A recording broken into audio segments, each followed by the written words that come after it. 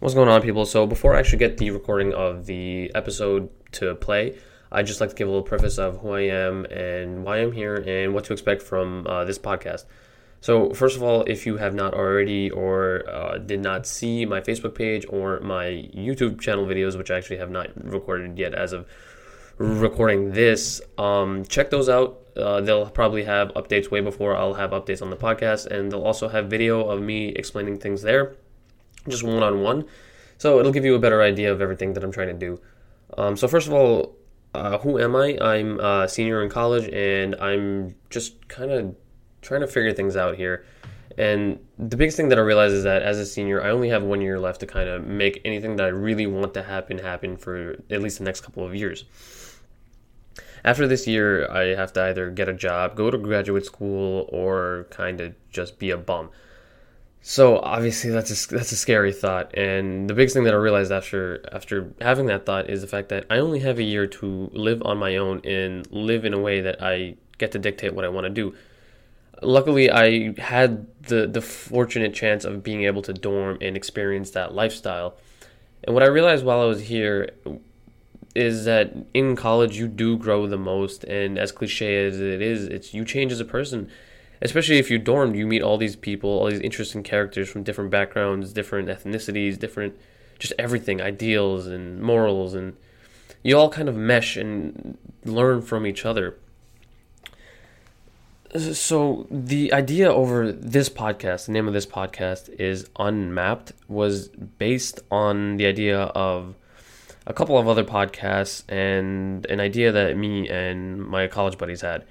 So first of all, what I realized is that all the other podcasts that I listen to, all the ones that are very popular nowadays, are the ones where it's just people who have already made it, who are accomplished, who are adults, talking about things that they know, and I mean their profession or things like that. The best example I could give is Joe Rogan's podcast, which is one of the biggest ones out there right now. Every single person on that podcast is so intellectual or so accomplished, or I mean, they've gone the full road of going from start to finish, and they're there now and they're established, and they've more or less figured out everything that they wanted to do. And for all those people, there was an age where they didn't know, and I mean, they were 20 something at that point, at one point at least, and they were lost just like every other 20-year-old. So the idea behind Unmapped is talking to those people. And as corny as this is going to sound, it's talking to the future today. It's talking about the people who are going to be, who haven't made it yet, who haven't figured it out yet, who are just, kind of still molding to the person that they will one day be. And on this podcast, what I'm trying to do is get all those teens or those 20-somethings to come on, give their background, give their story, give their ideals, what they want to do, what they may do, what they have done, and kind of just give a general idea of what all the other 20-somethings are doing out there, because I strongly believe that this platform and this podcast will be able to help those who are lost by finding the other people who are around the same age group who maybe have the same problems or the same issues, and maybe they'll find an answer by doing so. I know so far I've probably sounded extremely monotone, but just bear with me. This is my first time trying to get into the whole world of content creation. It's the first time I'm doing anything that has to do with recording or putting myself on video, and I just hope you guys see that I'm really trying to put myself out there, and it's something that's new to me, it's foreign to me, and I'm just trying to learn as I go. And so now I'm going to just get into who will be on this podcast. So for the first episode, what I decided to do was choose literally the most interesting guy that I know. He's a 20-year-old, most interesting man in the world. His backstory is probably one that I'll never ever find in anyone else, and I have the privilege of calling him a very close friend of mine.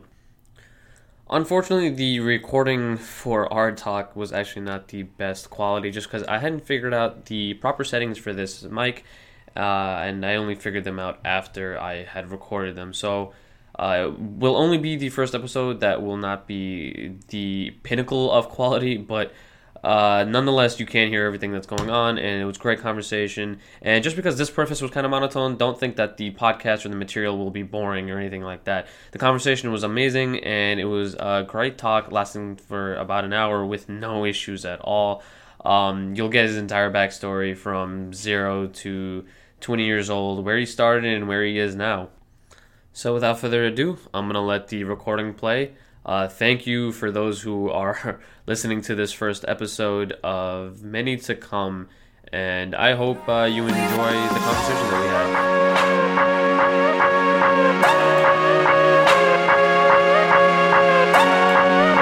What's up, guys? This is episode 1 of Unmapped, and on today's episode we have the Mzungo. What's up? Hey. Dude, glad you can make it here. I know. I'm really happy to be here. It's been so long since we've actually been able to... I actually have a setup now, and there's actually, a possibility of this production actually happening, and I'm so excited. And I'm kind of nervous. This is the first episode, but, we'll see how it goes.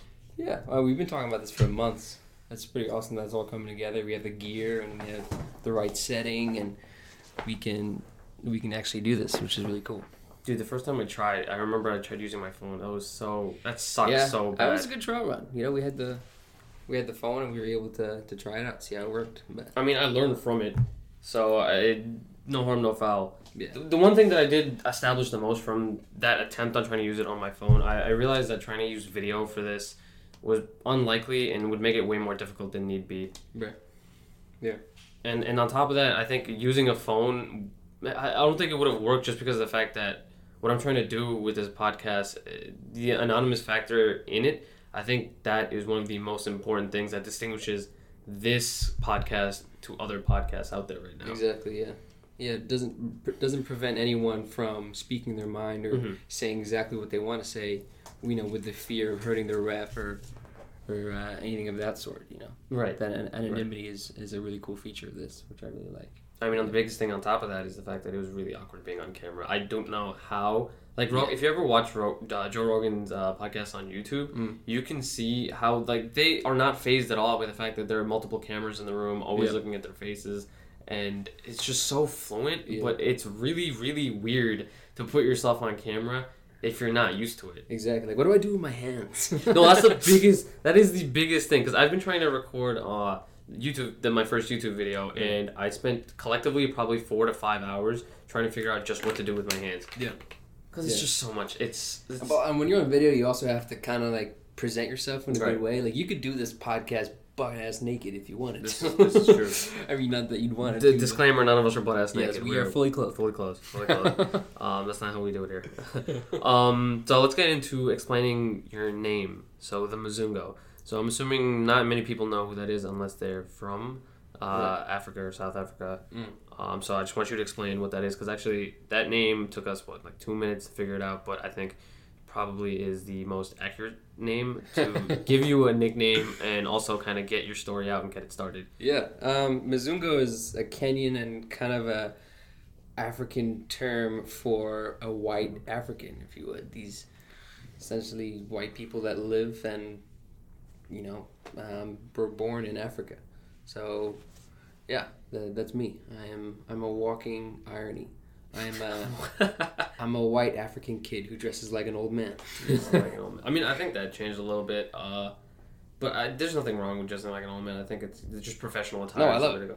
But I want to go more into just your background. Yeah. So the reason why I wanted you as the first episode was because of the fact that this podcast has to do with people who are young, who are trying to make it, who haven't made it yet, but nonetheless they have interesting stories, interesting backgrounds, and being in college, you meet the most interesting people just because they're from all different backgrounds. So I want to go from, not every little detail, but I want to go from kind of where you started to where you ended up and how you got from point A to point B. And obviously it wasn't a straight path for you. It was all over the place. No, it's kind of all over. I'll give you the short story of it. I was born in Johannesburg, South Africa, in 1996. Spent about a year there. Prior to me being born in Johannesburg, my older brother Keenan was born in Cape Town. And then we moved to Hong Kong in 97, right before it gained its independence from Britain. And my little brother Tristan was born there. I lived there for about 6 years. In Hong Kong? In Hong Kong, yeah. Okay. Wait, so your background, I thought your background in South Africa was longer than that. So you don't obviously remember anything from South Africa? Not from that period, no. I Right. went back to visit many times to see, my grandma and some family, but in terms of that small period of my You were there life... for a year. I mean, no one would remember it. Well, like, the thing about Johannesburg, it's, like, probably up in the top 5 most dangerous cities on planet Earth. Mm-hmm. I think we're, like, number 2 for murder rates and number 4 for rapes. That is... So... number 4 for rapes. Yeah. No So for if you rapes, go that's late at night horrible. in Johannesburg and you are a white boy or white girl...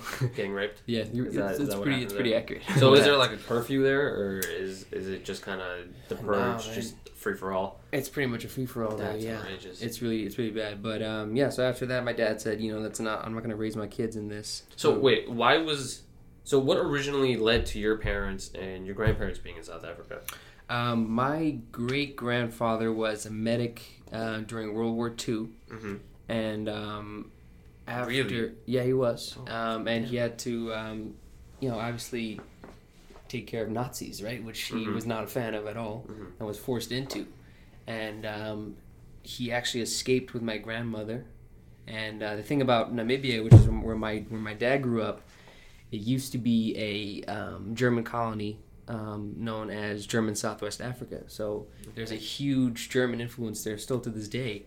And essentially what it is just a bunch of German people hanging out in the desert, listening to techno music, doing weird ass shit.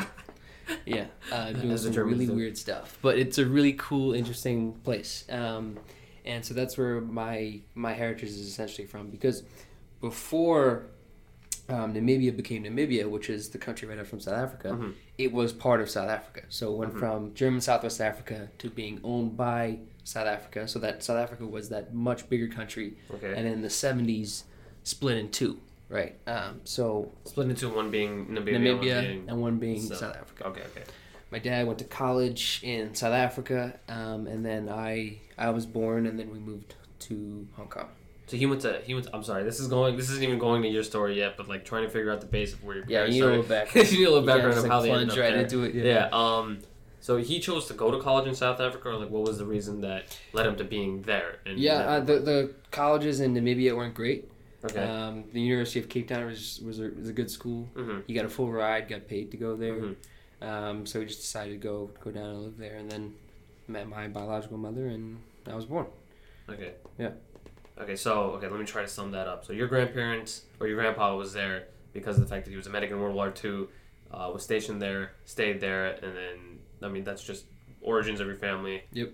Then father came along, went to college in Namibia, lived in Namibia, went to college in South Africa. Yep. And then that's when you come in. Exactly. Okay. And then you lived in South Africa for 1 year, promptly after your father moved to Hong Kong. Yep. Stayed in Hong Kong for 6 years. Yep.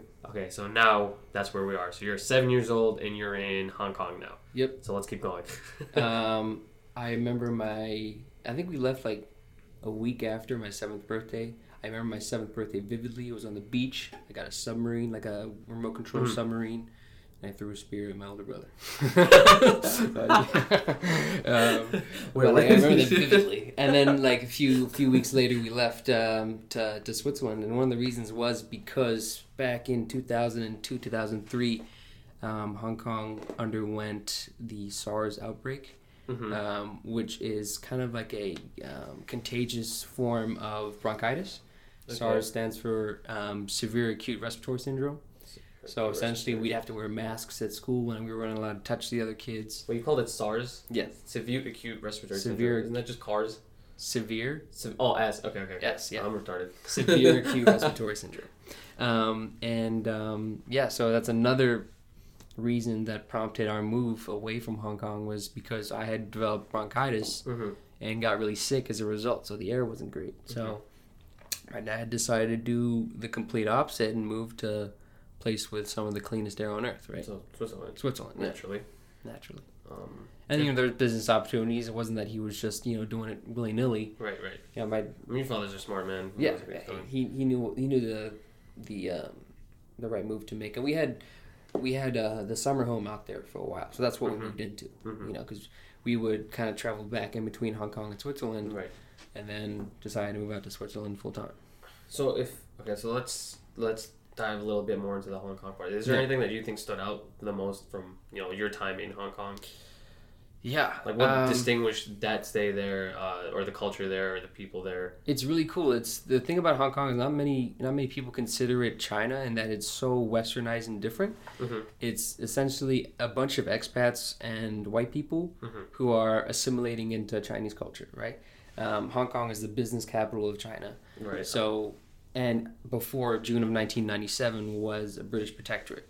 So everyone drives on the left-hand side of the road. You get McDonald's, you get KFC, you get all that kind of stuff. Right. So it's essentially the two, like the east and the west, kind of converging in one spot, which is really interesting. I remember recently. I don't know how recent this was, but when they introduced drive-through at in China, yeah, I remember there was mass chaos. Just no one knew how it worked. What is this? They were confused, and there's just how densely populated places in China are. It was a shit show. It was not going well. It does not. I would not foresee that going well. I mean, I think they also released like McDonald's delivery years before we even had it. Yeah. Well, they had little scooters, right? Okay. Like McDonald's scooters, and they had the pouch in the back, and zip around the city and deliver. So just McDonald's. like Chinese delivery boys out here. Pretty much, yeah. What do you think prompted them to have delivery so much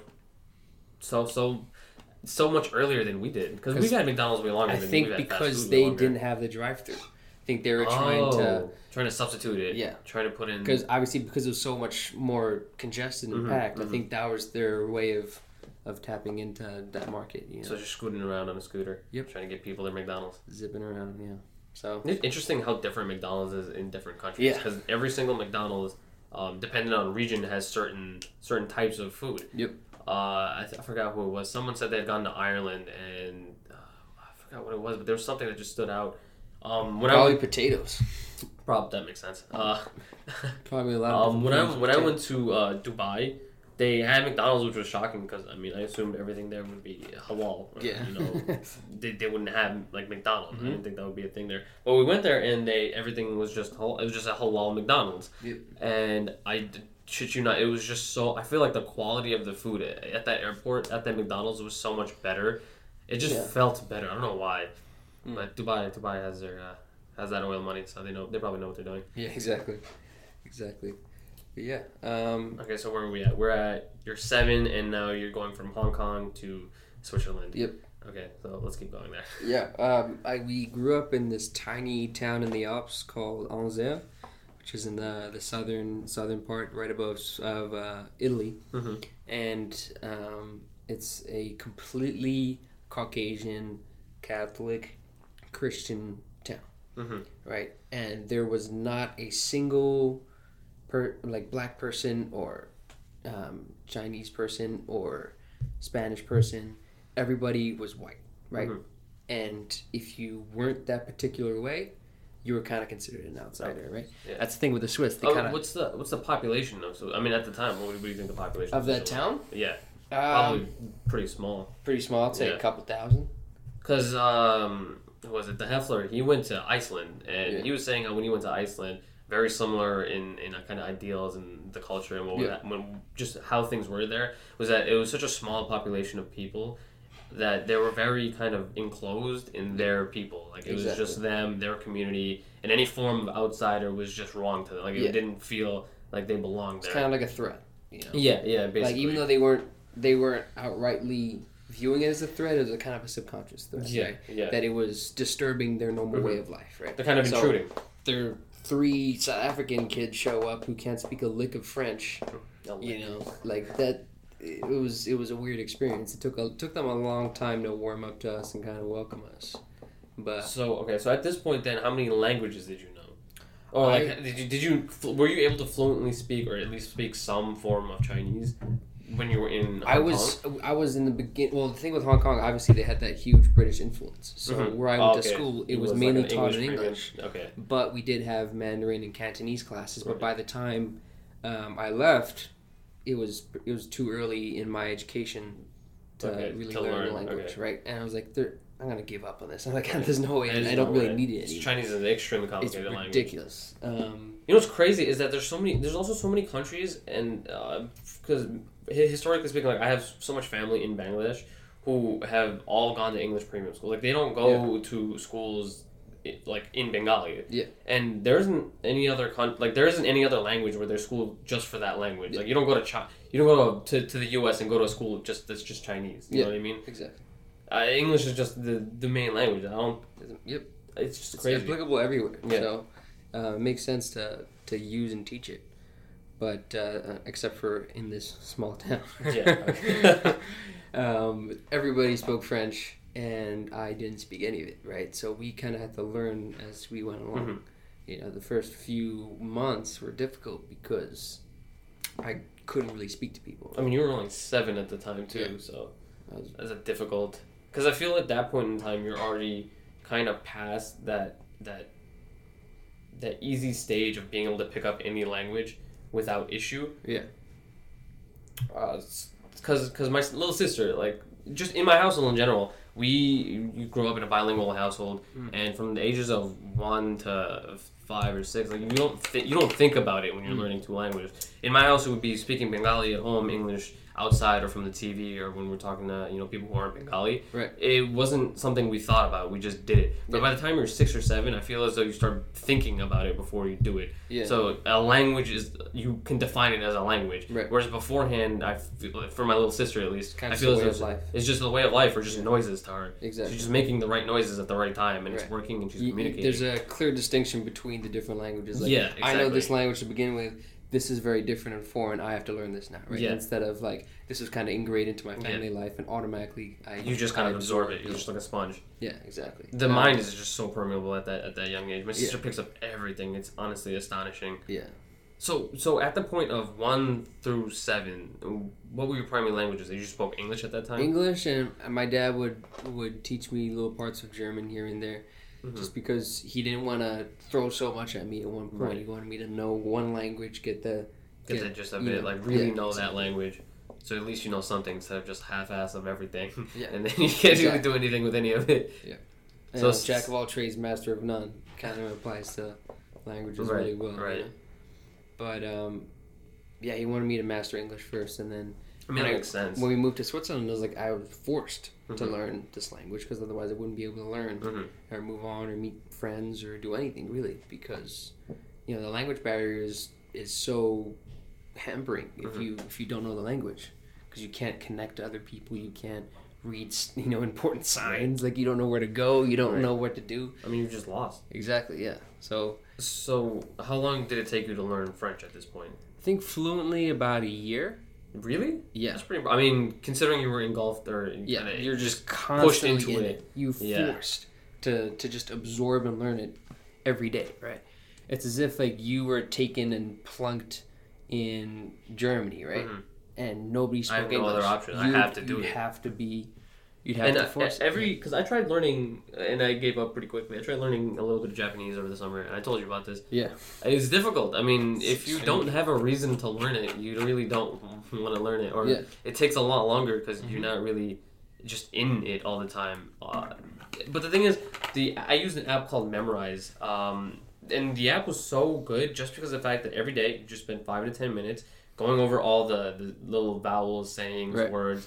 And by putting myself in that position of it's always there, I learned so much faster. Like, I just memorized those things so much faster. Yep. So that app is really good, and I gotta start using it again, honestly. Duolingo is fantastic. They're actually working on a lot. I love that app. They're working on a lot more languages too now. Yep. When it originally came out, they only had, I think, 3 or 4 languages, but now I think it's open source, and they're making more and more lessons for more and more languages every single month. It's a fantastic app. Yeah. I've used it to practice my French, to practice German. It's a really good app, yeah. But it was difficult. And when you're that young, like you're just constantly absorbing things, right? Yeah. So like think of your brain as a memory chip, right? Mm-hmm. Like a 16 or 32 gig memory chip. By the time you're an adult, you're hitting 30, 31 gigs, right? When you're a kid, you're in the 6 or 7 gigs range, right? So you have all that space in there to just kind of absorb the world around you, and that's why it was a lot easier for me to learn it. It was kind of just a fast track kind of program. So, that town is really interesting. The thing with the Swiss is, as we all know, they're really they're neutral pretty much in everything, Yeah. right? And they kind of close their borders really off. been a part of And any war or anything like that. Exactly. So both geographically and theoretically and in a mindset as well, they close themselves off to outsiders as well. So unless you're showing up to the hotels, to the restaurants, paying the absurd prices and paying for the hotels, they don't want you there, right? Right. They have the kind of a conservative mindset in that if it works, we're gonna keep it that way, right? Mm-hmm.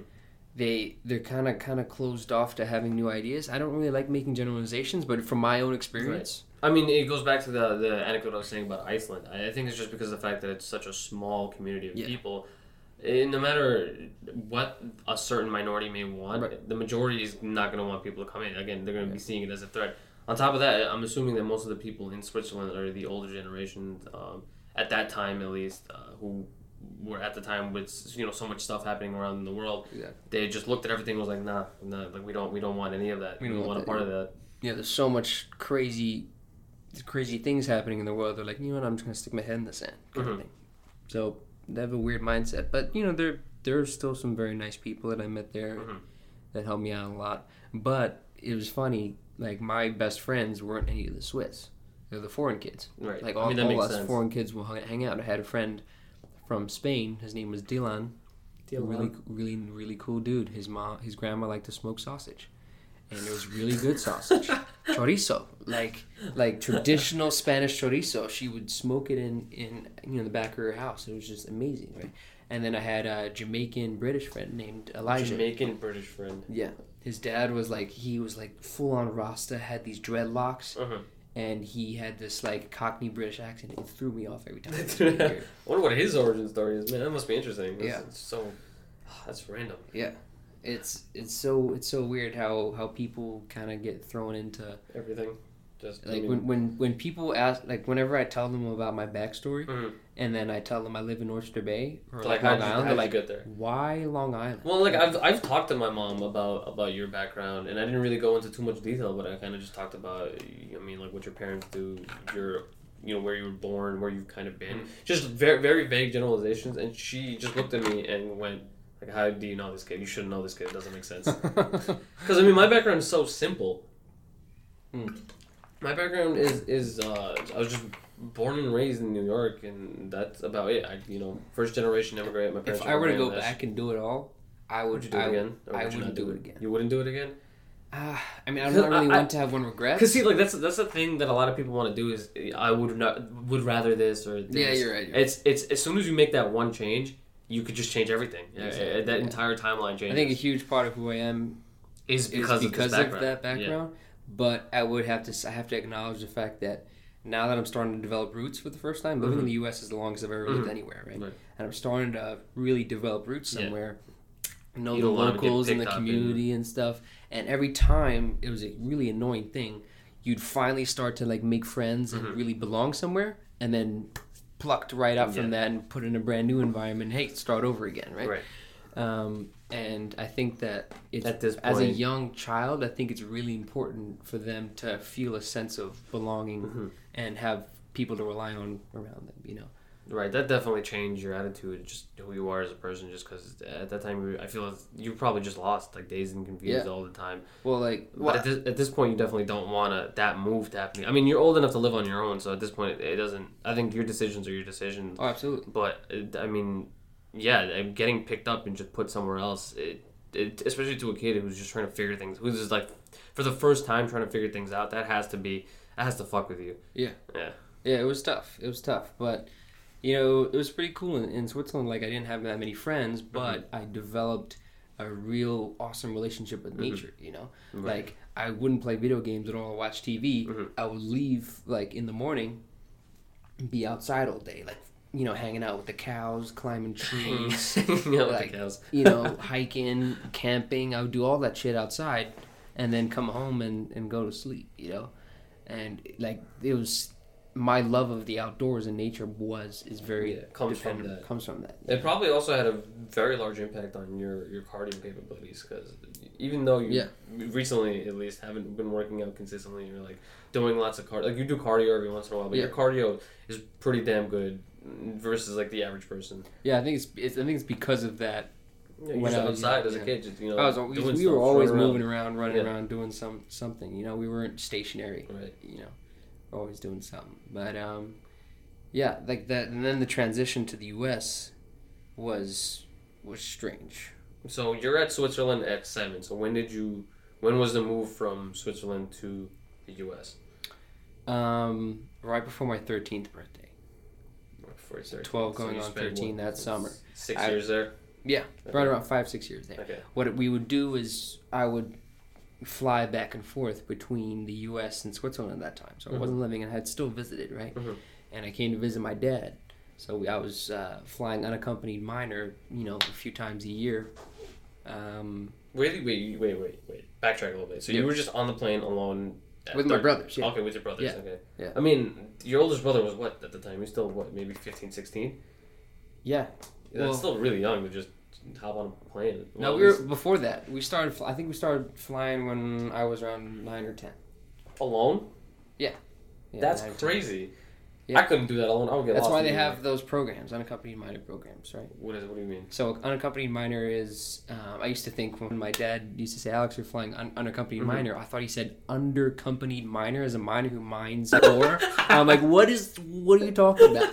What is this underaccompanied minor? But yeah, they have those programs set up that kids can go and fly and have somebody, chaperone them along the way. Kind of like helps you get. We started to know the stewardesses by first name, right? Like, I wonder if that had an impact on your ability to get women. I don't know. Probably did, honestly. I don't know. Maybe. From a young age, just talking to hot like airline like stewardesses. Just being like, hey, like, can you help me? Yeah. Can you give me some applesauce?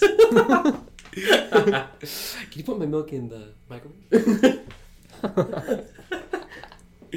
But yeah, it was, and then eventually, like, you get used to it. Like, you learn how to do it. Mm-hmm. It's pretty self-explanatory how to travel. Like, you show up to your gate. It's not that difficult, but it's go to the gate that's on your ticket and walk through, and then find your gate, sit down, get on the plane. But it's not the getting from home to the airport to the flight. It's the fact that if something happens, like if the flight gets delayed, if there's an issue, it's like you're still a child. Like no matter how much experience you've had, flying alone, like you wouldn't. It's a new situation that you wouldn't. Yeah, there are a lot of times as an adult that when a situation changes, when there's an unexpected occurrence, you know how to react to that. Right. You know how to change your stance.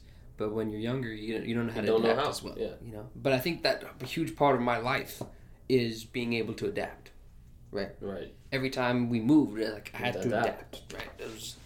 That's the way of being a human. Yeah. Exactly. Is adapting. So. Definitely give you skills that most other people do not have, or will not get. Yeah, I'm very grateful for that experience. As tough and annoying as it was, I'm very grateful for the experience and the skills I got from it as a result. Yeah. I think going back to, because I'm thinking about this now, going back to, how people always will tell you that your story's crazy and it's cool. Yeah. I think they think of it as just traveling, like the travel aspect of it, like being in different parts of the world and being there, but not taking into account. I mean, you were in different parts of the world and stuff, but not taking into account that you were a child. Yeah. You know what I mean? That you were just.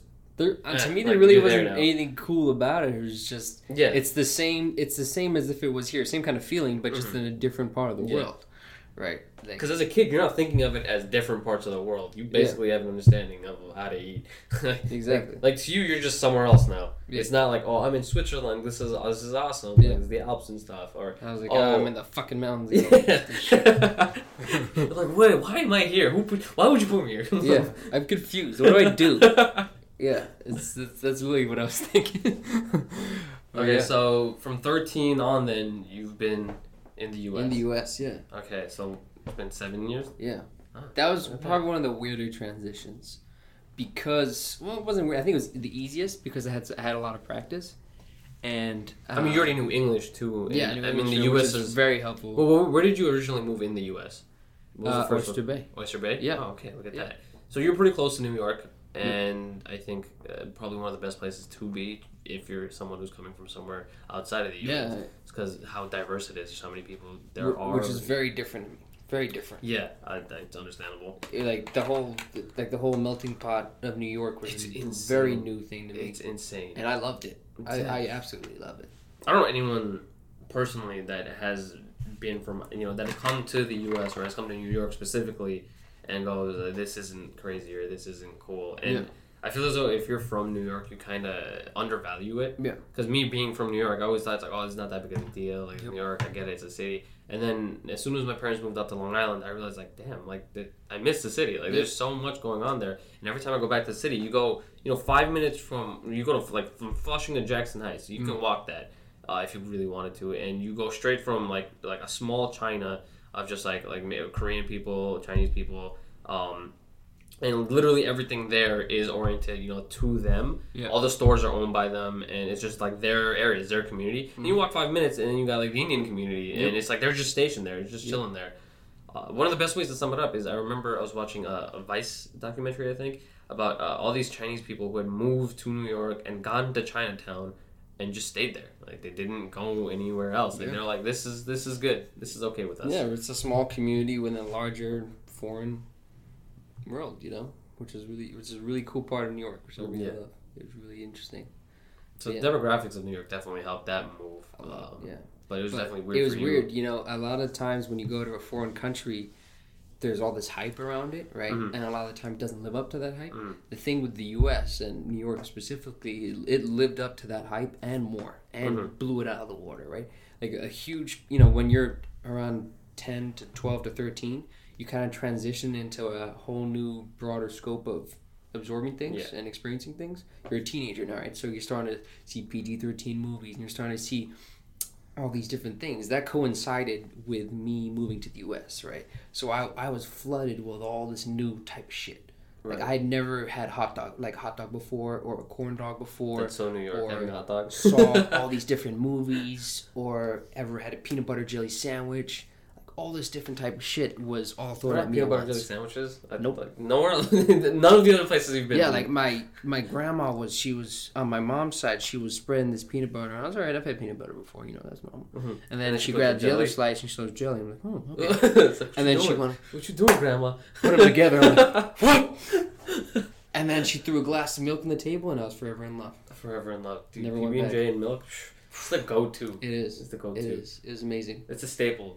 Honestly, it's a staple of New York City kid public school lunches. Yep. I don't know if you've been to a school that gives you that lunch, but I remember I always went to public school, and every single day they had some stuff that was okay. Like everyone, like Fridays were pizza. Yeah. It was shitty pizza, but it was pizza. Okay. Yeah. It was like the little round ones.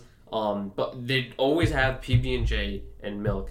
On every day, all the time, because no matter what, it's so easy. It's just somebody that's gonna be like, so easy. I'll just do that. Feed a kid with 3 ingredients. Yeah, it's like it's so easy. But it was a really strange experience when especially for lunches for me. Mm-hmm. I didn't have lunch for the first week because the whole cafeteria thing was like completely foreign to me.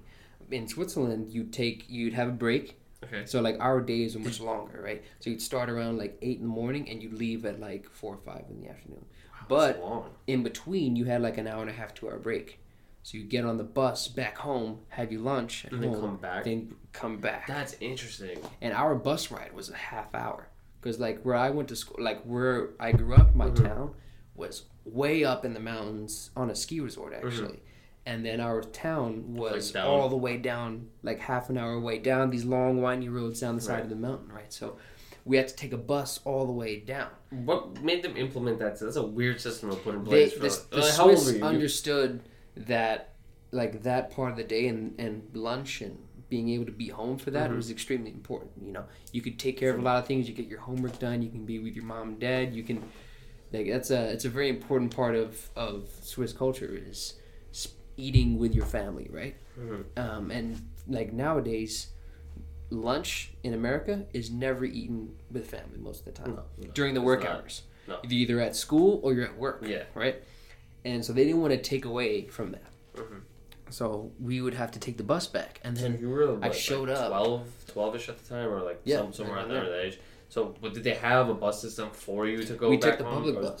Public bus. Yeah. It was... I've had some of the scariest experiences on that bus because you would have to. There was this big public bus, right? Mm-hmm. And especially in the middle of winter, you would have to ride that bus all the way down the side of a mountain, right? Mm-hmm. So the extremely steep slopes, all windy, right? Like you look down on the right and like it's one of those feelings like if we fall down there, we're fucked. Screwed. Like right? we're dead. He would have to throw chains on the tires, which would take like half an hour to an hour. So whenever we would show up in the middle of winter late, the teachers would kind of understand because they knew the bus driver would have to throw the chains on the tires, you know.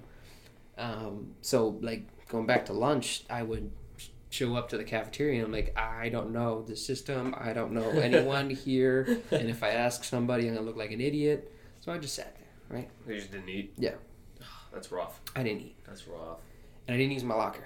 Because that whole like fucking locker thing where do you go past the zero once, twice? I don't fucking know.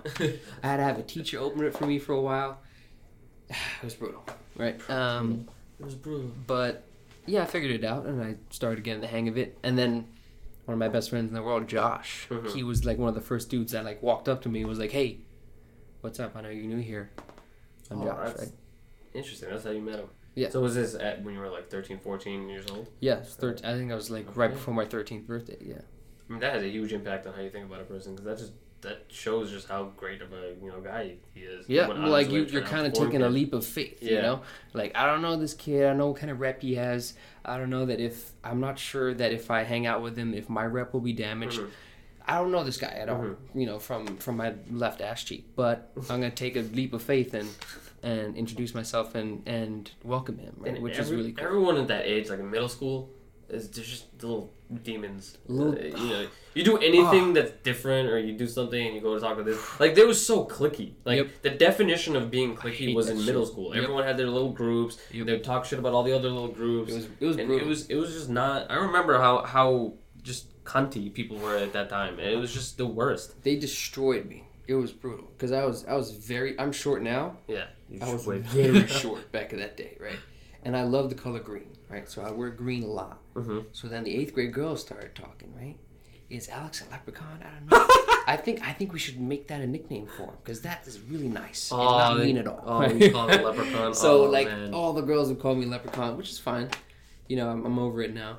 But back in 8th grade, obviously you're so self-conscious, right? Especially because you move to a new country. Yeah. Like you move to a new place, you want everybody to like you and feel like you belong, and then they're just calling you leprechaun. You're like, all right, that didn't work out. This isn't going well. This isn't going well.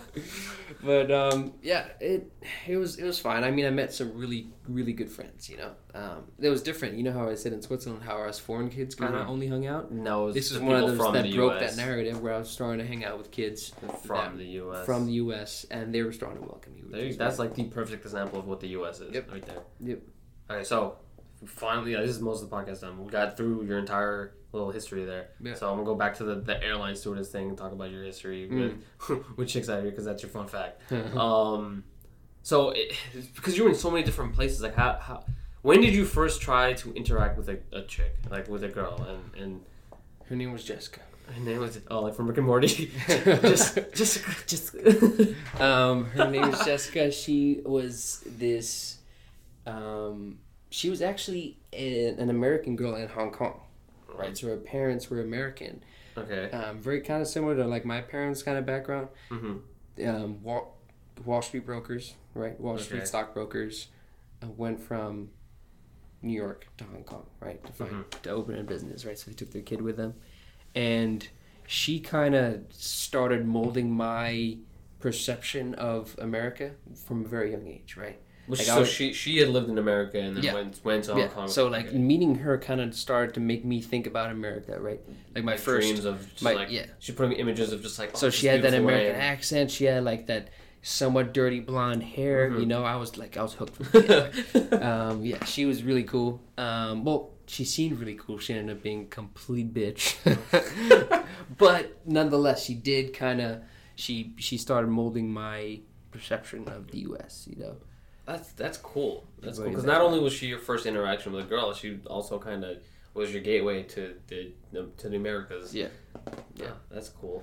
Yeah, but I don't know. The thing with the stewardesses, they thought for some reason stewardesses love babies and like little kids. Mm-hmm.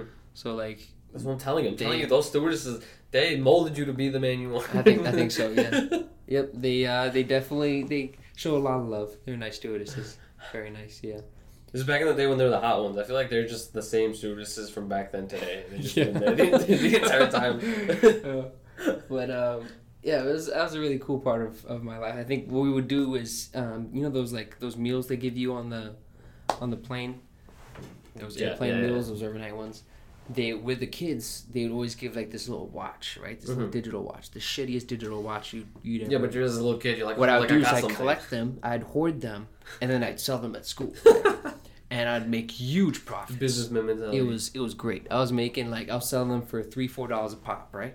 So how many did you have? I had like you were able to sell as many? How'd you get 20? You just were just like hoarding stealing them when you were I would steal them from the other people too. Oh, okay. Like they didn't want them, and so I got it. And the stewardesses would also give me like they'd go and like find the extra ones and then just bring it to us because they knew that like I loved them. Right? Okay. So then I'd sell them to my friends, and I like made like $80, right?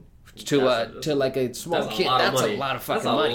That's breaking the bank right there. It was great. If you had $5 back then, you'd be like, "Oh, Leon balling." Yep. And then what we did was in Hong Kong, there's this huge market for airsoft guns, huge, massive. So we went to Hong Kong, used that. I don't know. Just really shittily made like airsoft guns, right? So we bought a fucking arsenal of like airsoft guns, right? Like we used that exchange rate to our advantage, right? What was the exchange rate at that time? I think it was like 1 to 6 or something like that. I don't remember. It wasn't that bad, but like it was still good. And then we bring an extra suitcase, and I filled my entire suitcase with all these guns. I don't know how I got through security. It was probably before 9/11. I think right before 9/11. They probably didn't. It wasn't as big of a deal with stuff like that back then. But like it wasn't really between the U.S. and Switzerland. It was between Hong Kong and Switzerland, right? So that wasn't really affected. So we bring all these guns back, and then all the foreign kids had the airsoft guns. Nobody would fuck with us, right? And so then I would continue this watch thing, you know, sell my watches to my friends. I later on continued another form of this business, which got me in a lot of trouble. The Vegas, the stripper cards, Vegas stripper cards. The dollar is still, it's 6.53 Chinese yuan. So it's still consistently the same. Look at Hong Kong dollar. What's the difference between a Chinese yuan versus a Hong Kong? Is there a difference? There's. What is the difference? I don't. It's just region. Hong Kong dollar. What is the Hong Kong dollar called? Yeah, it's called the Hong Kong dollar. Oh, it's really just it's called the Hong Kong. It's 7.83 to $1. Okay, so it went up. Okay, so it went up. Yeah. Yeah. So we had a little airsoft gun racket going on. So what did you do with the airsoft guns? We just shoot animals. We just shoot cows, and the cow would go. And then that was it. So did you get them back? Did you go to the cow and then pick the bullets back up? No, you just bought a bunch of little pellets. Oh, you had BB guns? Or? Yeah. Oh, okay. BBs. Well, that's fucked up. You should stop shooting cows with BB guns. It didn't hurt that much. You don't know that. The cows fuck each other up all day with their horns. That's true. But I'm starting to make myself look like this this like international airsoft arms smuggler. But yeah, it was. I think the funniest story is definitely the stripper card one though. Yeah, the stripper. Just the fact that there was so much demand from people to buy it. It was crazy. It was like we went to funny. Vegas, and I'm not sure if you know anything about Vegas, but the gentlemen's clubs and the strip clubs are heavily advertised there. Really heavily. So they have these dudes out in the street holding these cards with like naked women essentially on them with the contact information on the strip club and the address and how to get there and shit. Right. And they would slap them and then like try and give them out as much as possible. So these things were all over the floor. People just picking just getting them and dropping them. They just they pick like how like you get a flyer from somebody and you're just like I don't want this flyer. I'm just kind of fucking. The other day, funny story is the other day this guy he walked up to me and I was just sitting on a bench. He walks up to me and he doesn't try to convince me to take the card. He just goes, "Do you want a piece of paper?" And I looked at him and I didn't want to say no. I was just like, "Yeah, sure, why not?" And that's how he got me to take his flyer. There you go. That was a pretty good. Yeah, it was a pretty efficient way to get it done. Piece of paper. I was like, I guess why not? Yeah. But so like my parents would walk ahead, right? And we went on a trip with them for my older brother's 16th birthday, and my little brother and I, Tristan, were like collecting these left and right, picking them up, right? because we were horny little prepubescent fucks. So I took them all back to school, and I started showing my friends in New York, right? Mm-hmm. This was at the cafeteria, right? So I was well acquainted with the cafeteria now. Had my little cafeteria group. You know, everyone has their own little table. And everybody sits in the same fucking table every year. All the so time. I had my every little day. group, and then so they were really intrigued by this, by these cards. Mm-hmm. So they started texting their friends, "Yo, Alex Black, he's got some naked lady cards. You got some. Come through, right?" So all Got some naked so lady these cards. guys would come through, right? And then I would sell these cards for very small amounts of money, mainly just to buy food from the cafeteria, right? Like It works. They had really good French fries. I really wanted French fries. So I started. Wait, selling really those. quick. Do you think there's a distinction between French fries? Oh no, you weren't in France, in Switzerland, but that doesn't really. Never mind. I keep going. I mean, they're different. Just different. What do you think the distinction is? I think the ones in the French fries that we know them as Mhm. are, especially in like the fast food places. Yeah. They're much smaller and thinner. Yeah. Right. Whereas the ones in France are Wider. like they're actually like hand cut and the they're larger. the crinkled ones. they're larger, thicker. They got girth. Yeah, they got the girth. Yeah. Yeah. So then what happened was the principal found out, and she was this great lady called Ms. Johnson. Right. Mm-hmm. She was like this like I don't need no man kind of Snaps. like attitude kind of lady, you know. She was really great, and she sat me down in her office. She said, "Alex, give me the card. Number one. First Number of all. two, your mom is being called either by you Oh, or no. me. You decide." Oh, So I no. pick up the phone and I call my mom. Like, so mom. So how old were you here? You're like, I think I was like, I was 14 at the time. Yeah. okay. Yeah. Oh, that's So- weird. It was weird. That's a weird conversation to have. So I was just handing out naked lady cards. I got in trouble for it. Yeah, my dad yelled at me for it first, but he secretly I feel like he didn't loved give it. a shit. He secretly loved it because he saw that like he's like, oh, this kid's taking advantage of a high in demand commodity. I like it. I like it, you know? Especially naked women. My dad secretly, loves not naked that much secretly, is a huge perv. No, I'm sure. I dude, think no, you experienced that when you met her, right? The first time I met your dad, I remember sitting down by like the fireplace, and we're talking about my history for a little bit, and then we started talking about how you guys were gonna go to Disney for the half marathon. Yeah. And then he goes, I think I'm gonna dress up as Aladdin and then just go up to women and say rub my belly, and I was like, I just met you. Like, I was like, I don't know what to say. You're my friend's dad, and I have no clue what to tell you about this right now. You don't know how to react. He catches people off guard because he comes off as this very like well poised, very well put together dude. Yeah, but then he says and something like that, You and have I'm a like, couple what? glasses of wine with him, and he just throws out all the raunchiness. It all comes out, and it's great. My mom hates it, but he really loves it. Yeah. So yeah, that was my naked lady trading card Good story. business. It's good business. Great business. I did that. I did something similar, not the same, but honestly, what I sold was way dumb. I don't know why people wanted it. So they had these like they have them a lot now. You know those little like they're like little ball the things that grow in water. So it's basically those. It's the same material, but they're just like little. Like those things that expand. Yeah. They're just like little like balls. Right. And you put them in water, and if you leave them, they'd go like probably the size of like a handball, or no, a little less than that. Like very large and marbles. Okay. But they were soft, so it was like fun to just chuck them at people. Right. And I got a lot from Bangladesh, and I think I'd spent the equivalent of maybe like $2 to $3 to get them. Right. But I'd gotten a couple dozen packets of them, and I was just giving them for like $1 to people. Right. So I think I made like $40-50. That's pretty nice. But then eventually people were like, what's the point of this? I'm like, I don't know, you guys are the ones that bought it. Who This let isn't you on buy me. Said no refund policy. Yeah. That's funny. I feel like everyone has those little businesses Yeah. when they're at that age. Or at least the quote-unquote entrepreneur types. Yep. Because I remember one of my friends at the time, he was actually, this was in middle school, I think 7th grade, he actually had a very efficient, like chocolate, like he would just be selling chocolate bars, yeah, and he was like a pretty good, like he was probably making like $30-40 a day just selling chocolate bars. What? Yeah, like him and his parents would go out. They would make them? They would help. No, they wouldn't make it. He bought like just Hershey's chocolate bars. Okay. Or Snickers or something. Right. Like every day would be something different. Right. And he'd buy like the bulk packages where it comes out to maybe 30-40 cents, like a chocolate bar. Like it was really cheap. Right. And he would just sell them for $1, which isn't like a bad, like $1 for a chocolate bar is like a regular price. That's probably how much it would be, or it would be more in the vending machine. And every single day he would sell out an entire box of 20 to 40. So bars. I'm assuming your school didn't really have vending machines. We did, but they didn't have any good snacks. Like they had Okay. like Welch's fruit snacks for 75 cents, and everyone's like, "Why would I pay 75 cents for this?" That's crazy.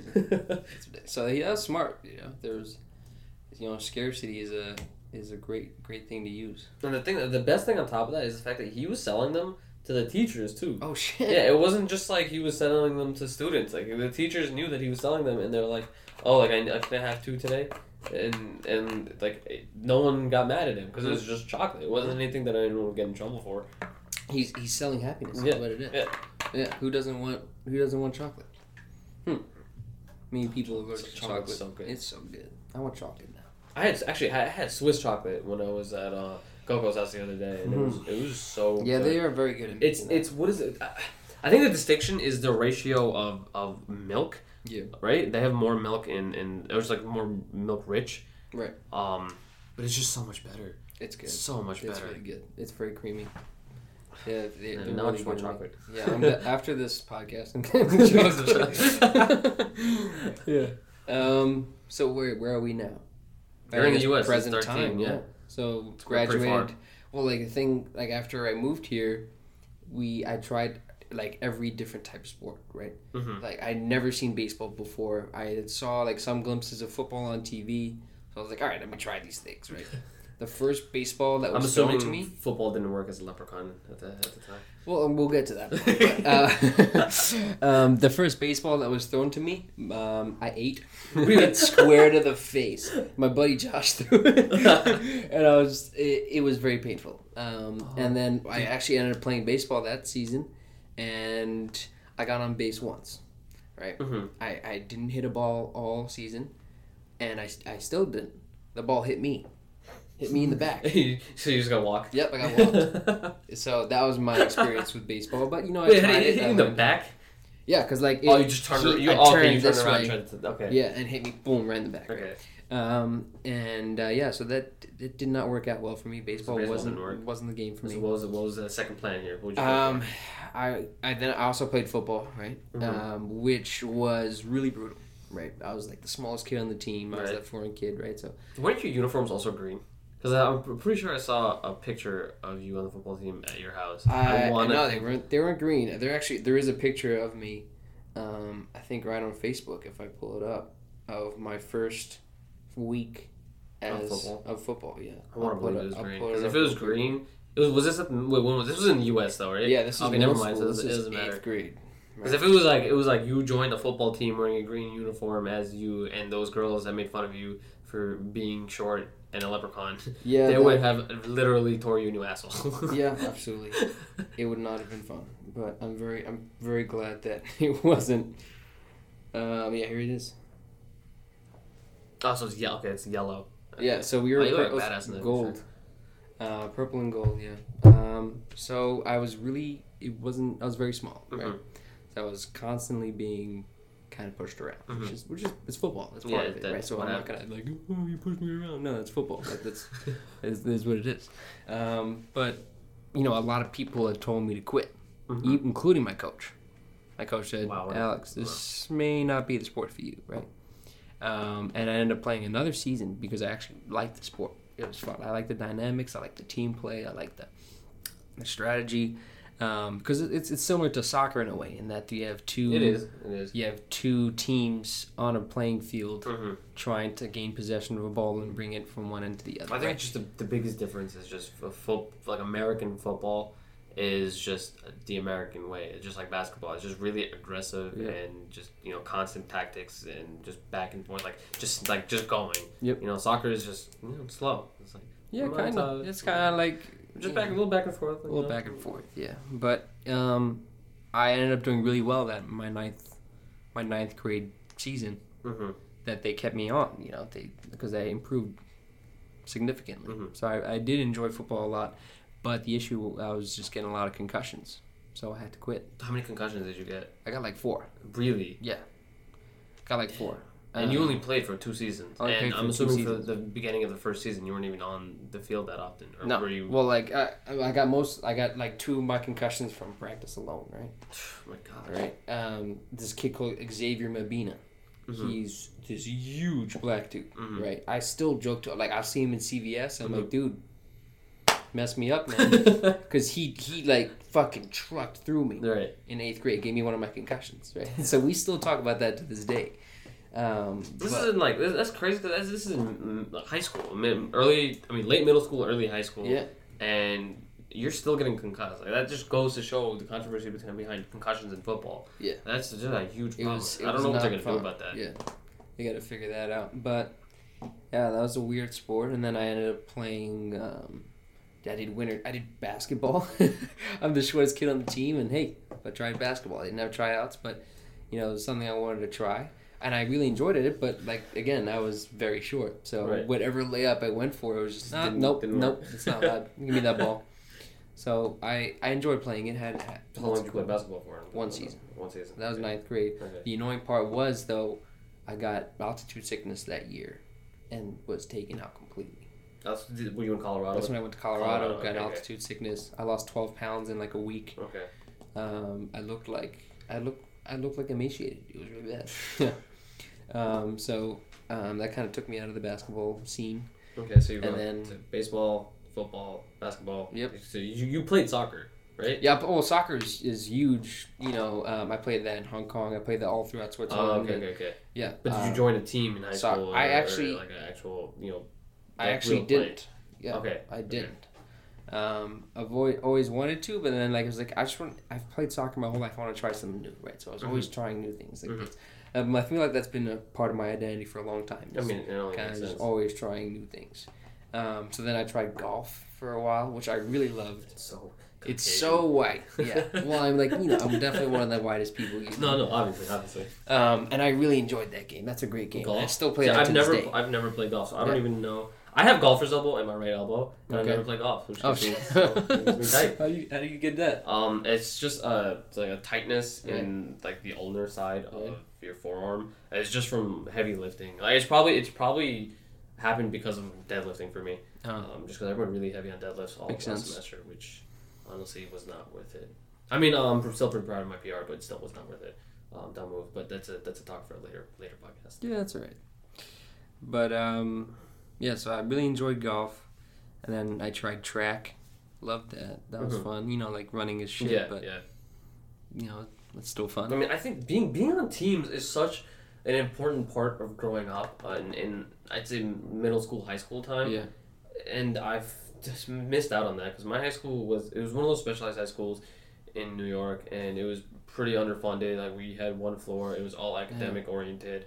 It was just we had a handball team and a swimming team. Yeah. And I still don't know how to swim, and I played handball for a little bit, but I wasn't good as the Asians, so I didn't really get to do it. I didn't have the output to play any sports or do anything. I don't necessarily think that kids should have to do team sports. I think they should have the output too. Yes, have the output too, but do something. Yeah. Like, don't go home and play video games. Like go out and do something. That's a problem today. I don't think that was a problem as much when we were kids. Because we did grow up on technology, but we grew with technology. Yeah. Whereas today's kids, like my brother's 13, he grew up he grew up and technology was already given to him. Yeah. He already had it. Like my sister is another example. She is 4 and she knows how to use a phone better than my grandma, and it's like it's like easy for her to navigate through all of it. And she knows how to use it. She was born on it. Yeah. It wasn't like she was born, went through time without it, and then picked it up later on. It. Yeah. Like, to us, it's separable. It's something that's... we know it's, like, a part of us, but it's an extension. To them, it's not an extension. It's just them. Like, it's just there already. It's not something that they can think of without of. Exactly. But it does suck not having technology. Yeah, but it also doesn't. Like, there are times where, like, my dad or my mom would take my phone away for a week or something like that, and it was, like, the best week of my life. I had nobody wanted anything from me. Right. Wasn't getting stupid emails. I wasn't getting stupid calls. I wasn't getting people like and nobody knew where I was, which I love. I love not knowing knowing that people where I am. Yeah, that's. And I think in today's day and age, it's kind of scary how people don't catch up anymore. I think I was telling you this last time we spoke. since when have you sat down with somebody, and like just, a good friend, caught up. and caught up? Yeah, that doesn't happen true. anymore. It doesn't like, happen anymore. I already know. I saw it on Facebook. Mm-hmm. You don't need to tell me. So what is there to talk about now, right? I think people lack that. They just assume they know enough. They don't really want to know more. Everything's already out there. And the thing is, the thing that happens on social media, your life you portray on social media, it's is not your real life. It's the best parts that you can do just to show off. Just It's to show off a little bit. Giant, it's a showdown to see who's the biggest penis. Like, that's really all. I was talking to Keenan about this the other day. I had this weird thought in the shower. Right? Shower thoughts. Best thoughts. Best thoughts. What if somebody else made your social media profile for you? No, I mean professional. I mean people who are social media influencers or like the people who have like very large followings. Right. They're not controlling most of their media. Like someone else is usually managing. But I'm saying somebody random.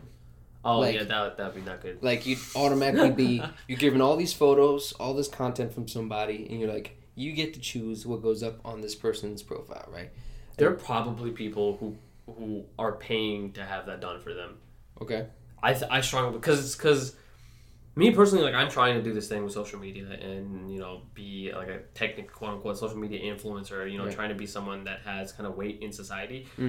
And I have I'm always spending my time in not just looking through Instagram, but looking at what these influencers are doing. Right. And when I see what they're doing, it just seems like it doesn't seem like them. It doesn't seem like it's a real person. Which is weird. Yeah, like pre-constructed. Yeah. Doesn't seem like natural. Fluid or natural. It just seems kind of, photoshopped in a way, that it's already made for them. It's not like authentic anymore. People are just they're so accustomed now to kind of trying, like Snapchat and Instagram stories and stuff like that, trying to show the best parts of what they're doing. Yeah. They're so used to being like, oh, these are like, look at me, like look, this is what I'm doing, this is what I'm doing, that they're forgetting to do things. Like they're forgetting to be them and kind of just live their way, not live a certain way, so that they can talk about living that certain way. Exactly. Yeah, I think social media, in terms of the benefit it has for people, is now starting to reverse. Yeah. And that it's starting to take away. Yeah. Because now, like, people will literally live their lives for other people. Yeah. Right? For other people's benefit. Right? Like, I am eating this food so that I can have good content for my Instagram page, so that my Instagram followers can like this. Instead of, I'm going to eat this food because I want to eat this food. Right? So, and they don't live in the moment anymore. Right? Yeah. There's no, like, living in the present, to me, especially, is, like, for me, it's a huge deal to live in the moment and live in the present, because I feel like in today's day and age, so many kids and people never in the present. Want to be somewhere else while they're already here, And you forget. It's I think this is a good way I can sum it up. Right. People are forgetting the being of a human being. Yeah, exactly. That's the best way I can sum it up. And on that note, it's been an hour, and it's the end of the first podcast. And honestly, that's a really good note to end it off, because that really helps me sum up how the whole idea of the podcast on this platform here, the whole anonymity of this podcast goes into people being able to be the real them and talk about what they're doing and where they're going. And it's the people who are at that age where they're trying to be someone and trying to figure out who they are. Because at this age, at around 20 years old, like, you don't know who you are. You really don't know. You don't know shit. You're trying to figure it out. You have no idea. And you're kind of going off of, people who've already made it, your parents, like everything around them, and you're just trying to be someone. Yep. So I think this will be a good podcast to help those people out. It's nice to know that other people don't know shit either. Definitely. I mean, yeah. So on that note, thank you for being here. I'm going to shake your hand even though I know you. Give it a little tap there, and it's podcast number 1. Wait, don't leave yet. So I just wanted to give a little outro before the end of this podcast. So there's no timeline for this podcast. Probably all the episodes are going to be about anywhere from 45 minutes to an hour and 10 minutes. And it's kind of just all over the place. It's a freelance podcast. There aren't any specific questions or any script to what's going to be happening on the show. And what I'm going to be trying to do is trying to get at least one episode out a week. Again, like I said, I only have a year left of college. And given the fact that I only have those many numbered amounts of weeks, I want to get in as many people as I can and try to reach out to the largest audience that I possibly can within the time that I have. So I was actually late in recording this show, and I wanted to record it the first Sunday that I started my first semester of senior year, but unfortunately I didn't get to record it and edit it and upload it until the second week. So what I'm going to be doing is rushing and getting the recording done for the second episode, which will be coming out on this Sunday on September 9th, I believe. Actually, no, I'm sorry, September 10th. And I will try to get the recording, editing, and get it uploaded by the night of the 10th. The guest on the second show will be someone who has been a close friend of mine also. He's been living with me for a while, and we'll call him Pooh Bear. And we'll meet him on the second episode. And you'll come to find out he's quite a character. So until then, thank you for being here. Thank you for listening. And I hope you listen to the next one. Peace out.